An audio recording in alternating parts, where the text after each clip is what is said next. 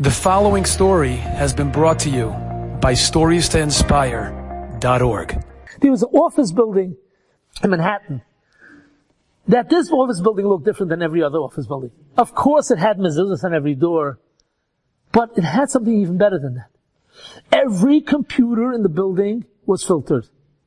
Nobody had a smartphone in the building that was not tagged. It was a very, very firm office, and the owner was a big billionaire with doing tremendous transactions, and they had secretaries that all they did a whole day was transferring money and wiring money, and money was coming in and coming out. It was a very, very big organization. And one day, one of the secretaries gets an email. Like a whole day this is what she's getting emails. And she got an email, and it said, please transfer $70,000 to this and this account. Now normally, it just goes. They go, they take out the money, they fill out the form, the money goes from this account to that account. But something happened, and this girl went, and she picked up the phone, and she called upstairs to the boss's office. And the secretary picks up the phone, and she says, I need to speak to the boss. She says, maybe I could help you. No, I have to speak to the boss. Okay, she's the one that wires the money.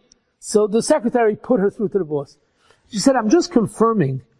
You sent me a email that I should send $70,000 to this and this person, this and this account. He says, absolutely not. I never sent such an email. She says, I'm looking at it right here. Don't tell me that we're hacked. He says, I'm coming down right now. Don't you dare send a penny. The boss came downstairs, and he looked, and he said, yeah, I don't understand. I'm calling right now the security of the computers. I'm going to figure out. They put the whole system on lockdown, and the security guys came up, and they said, yes, we were hacked.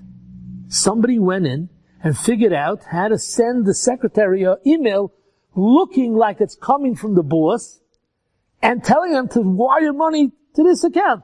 Now this, if it would have gone, today was 70,000, tomorrow would be 100,000, and then next week would be 1 million. And nobody would question it.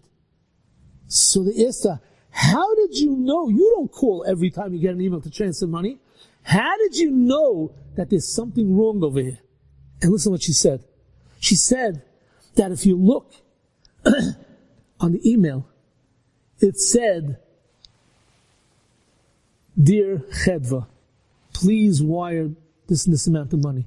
She says, in our office, no man calls another woman by her first name. It's Mrs. Berkowitz, Mrs. Teitelbaum, Mrs. Goldstein. No one uses first name basis.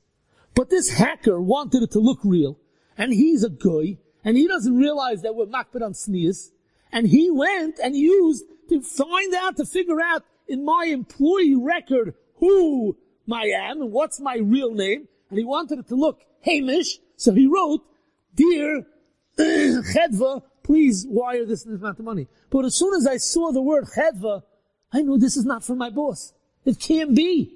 He would never call me by my first name, even in an email. And that triggered me, I better double check this email. And I called my boss, and Taka, it wasn't it. You might put on the Gdorim, HaKadosh Baruch Hu takes care of you.